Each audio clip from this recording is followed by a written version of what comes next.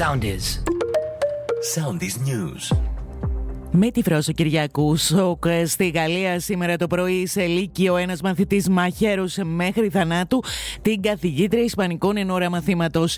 Η 53χρονη καθηγήτρια πέθανε από καρδιακή ανακοπή όταν έφτασαν στο σημείο οι υπηρεσίες έκτακτης ανάγκης. Άγνωστες παραμένουν οι προθέσεις ή τα κίνητρα του μαθητή, ο οποίος συνελήφθη.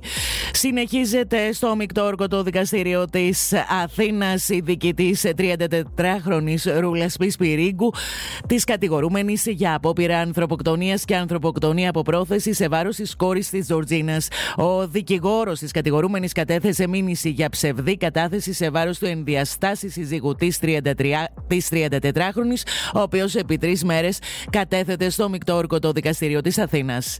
Πυροβολισμούς με θανάσιμο τραυματισμό από αγνώστους δέχθηκε λίγο πριν τα μεσάνυχτα άνδρας σε καφετέρια στη Νέα Ιωνία. Σε εξέλιξη είναι οι αστυνομικές έρευνες για τον εντοπισμό των δραστών και την διαλεύκανση των συνθήκων του περιστατικού.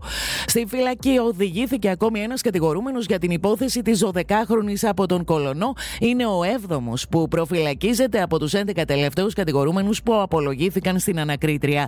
Πρόκειται για γείτονα και οικογενειακό φίλο, ο οποίος κατά την απολογία του φέρεται να αρνήθηκε την κατηγορία των γενετήσιων πράξεων με ανήλικη έναντι αμοιβής. Ακολουθήστε μας στο Soundis, στο Spotify, στο Apple Podcasts και στο Google Podcasts.